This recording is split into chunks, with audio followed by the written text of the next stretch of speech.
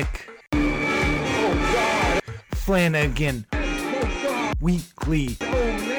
Nick Flanagan Weekly. Nick Flanagan Weekly. 4 times a week for you.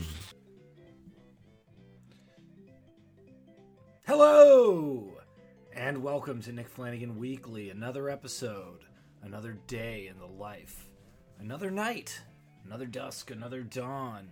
Every rose has its thorn, except for Rose McGowan. No thorns. Pure goddess. I gotta tell you something. This is how impressionable I am. I was alright with Rose McGowan. Then things started getting a little kooky, and I was like, I don't know about Rose McGowan. And I have this friend, I guess he's friends with Rose McGowan. Posts something on Instagram. Rose McGowan writes, "Oh, I love you." And I'm like, oh, maybe she's nice. She's friends with my friend. Not good logic. I mean, you know, I have friends who've probably been friends with killers.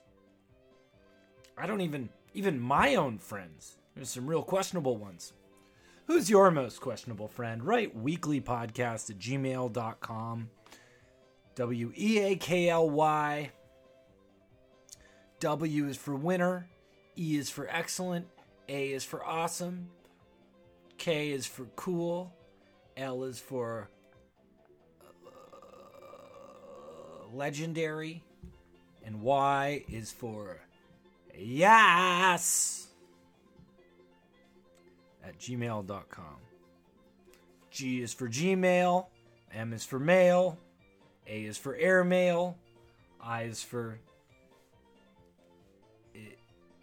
envelope. And L is for letter.com. Okay, that's what you should write if you want to let me know who your most problematic friend is. But I'm not going to talk about that right now. That's not what I have to say. I don't want to talk about that.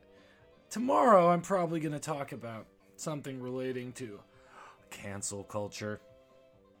But today, just a good time. Just a fun, good time.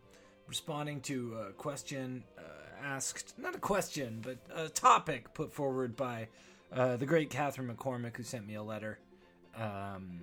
She's got a podcast. Look it up. Look up Catherine McCormick. Very interesting, talented person. And a great supporter of the show. And I really appreciate anyone who has supported the show. And I really want to let everyone know who's been listening to the show, thank you. Because this is a work in progress. It's improved. I'm proud of where it's getting to. And you've weathered it through just it being in one ear. You've weathered it through bad gain, too loud, too quiet. And I'm just really thankful that you're still here. So that's a thing. Anyway, I got an email from Catherine McCormick pointing me to the attention of something called attention restoration therapy and natural deficit disorder. She wanted to know my thoughts on these two things. Catherine then said, I find both of these ideas compelling, but maybe a little reductive. And just to give you an idea of what these are, they're both very similar concepts. First of all, I don't trust anything that's like... what's happening here? I don't trust anything that's kind of named like a real thing, but might not be a real thing. So, attention restoration theory, to me that sounds like gay conversion. I mean, it's not... Attention deficit disorder is not about a deficit of detention. Oh, there won't be a deficit of detention if you got ADD. No, it's a deficit of attention. That's not exactly what it is. It's just that it's a deficit. You could call it a deficit of interest in certain topics. The things that you're crazy for most of the time, and you have all the time in the world for them, and you put all the time in the world for them. So even that thing, attention restoration, I don't think that's accurate. And I think that feeds into this idea where people go, oh, well, everyone has ADD. It's an ADD culture. And it's like, no, it's a culture formed by, greatly influenced by those who have ADHD and ADD because they're very creative people and they impact pop culture. Sometimes they're pioneers in a field. But most of the people within this don't have ADD, so they'll get very minor, mild symptoms compared to people who have them. In my opinion, not a doctor, not an American citizen, not a homeowner, not a contractor, not employed, my opinion. But wise. So, I guess I'm sort of proving maybe that there is such a thing as a deficit of attention. But attention restoration theory is essentially the idea that you could go into nature, especially kids because they have very malleable brains, and that nature in itself improves the attention span, improves focus, and improves the ability to concentrate. I would never deny those things as much as I'm kind of harshing on them.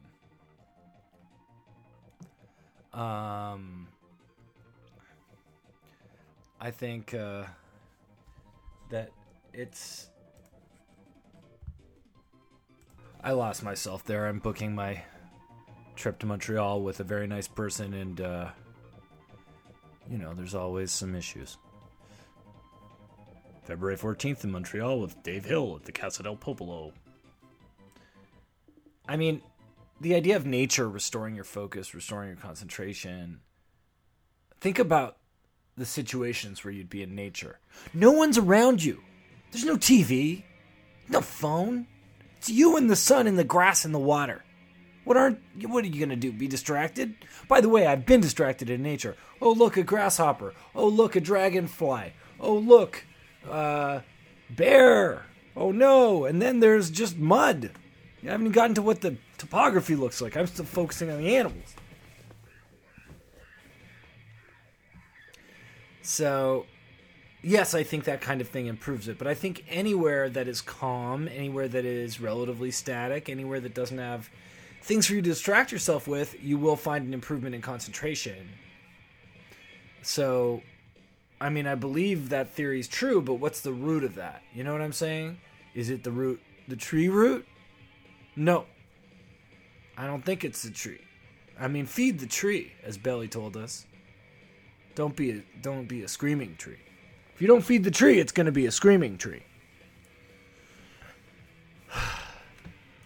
So yeah, I don't know. It's interesting. I think it's correct.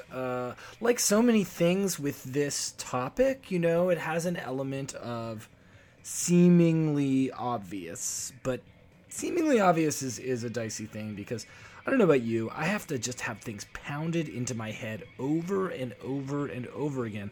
I'm talking like decade upon decade. So yeah, that's what's up with me. And attention restoration disorder. I think it's real, but I think if people are trying to professionally use it as a means of rehabilitating kids with the ADD, I'd be really worried that it was a bit of a money grab, unless it was free.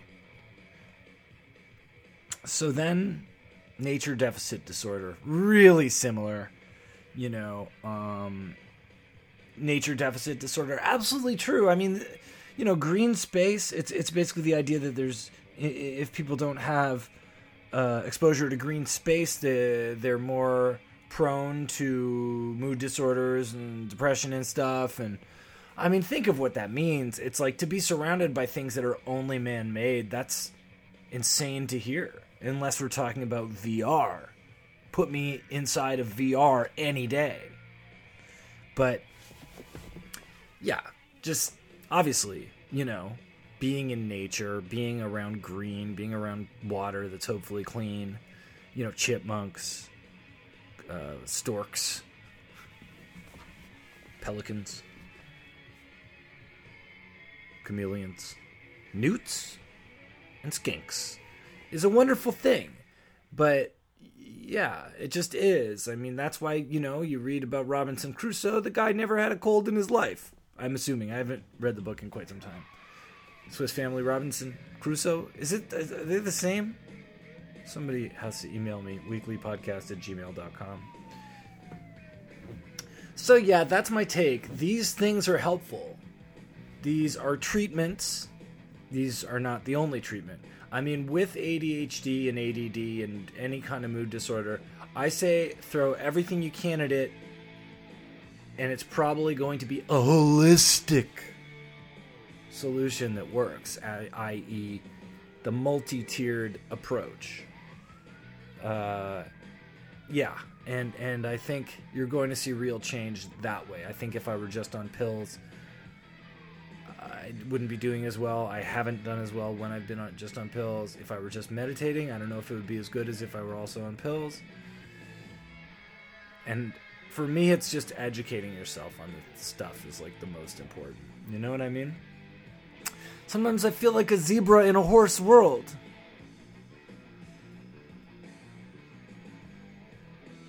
I understand why people would say, I don't want to be labeled. Don't label me, man. Imagine you were just going through life all fine, and then suddenly people are like, oh, you have a learning disability. You can't do nothing. Of course, I'm exaggerating what the thing is. That's quite a lot to be piled on with. And plus, labeling is really interesting because it's really just taking a series of things that you do that are not necessarily interconnected and saying, no, these are interconnected. And to figure out this interconnected series of things, we'll name it something, and then it'll be in that category. I mean, that's complicated. And it's kind of uncomfortable. So, baby boy and girl, me get it. Damn it. Did I tell you that movie I'm in, Sundowners, is streaming on CBC Gem, and I think it's on Amazon Prime in the US? Check it out. And another thing that you really got to check out is the Neil Hamburger musical album, Still Dwelling, produced by Eric Paparazzi. And it's just an amazingly orchestrated release with like great covers. And it's really funny, and it's quite professionally done. And it's fun to listen to, and it's on Drag City, so be sure you pick that up. And yeah, if you're around on February 10th, I'll be at the Transac at 3 p.m. with AL Senior in the front room. February 14th, I'll be with Dave Hill at Casa del Popolo, Micah Armada, and Everardo Ramirez. And then the 16th, I'll be opening up for a screening of Howard the Duck at the Royal Cinema in Toronto. What else lies around the corner? Only the shadow knows. Have a great night. Have a great day. Have a great life. What's up, party people? Thank you for listening to Nick Flanagan Weekly. I really appreciate it. You could support the podcast in numerous ways. The best way is definitely sharing the podcast, telling your friends, telling people you like it, telling me you like it, reviewing it on iTunes, rating it on iTunes, subscribing to us there, subscribing to us anywhere, SoundCloud, Podbean, whatever, and making sure you download it as well. You can also become a member of my Patreon if you want to offer up a monthly fee that will keep me giving you 4 episodes a week, interviews, life tips, meditations, all kinds of stuff. There's perks. Check into it. And this is the only non-GMO podcast in the entire universe. Duncan Trussell has 0.000000000 half of one GMO in his podcast. Joe Rogan is actually 30% GMOs. Lots of ones. There's lots of GMOs in a lot of podcasts, but this has no GMOs. And you can donate one time, too, at donorbox.com/Nick-Flanagan-weekly. And that's just a way you can throw me a buck or two whenever you want. And of course, you could buy my album at nickflanagan.bandcamp.com. I've got a tiny letter if you want to sign up to a newsletter at my website. That's fine. Podcast has social media.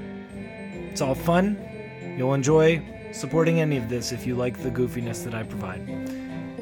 All right, bye. Thank you. Oh, man. Nick Oh, God. Flanagan Oh, God. Weekly. Oh, man. God. Nick Flanagan Weekly, 4 times a week for you.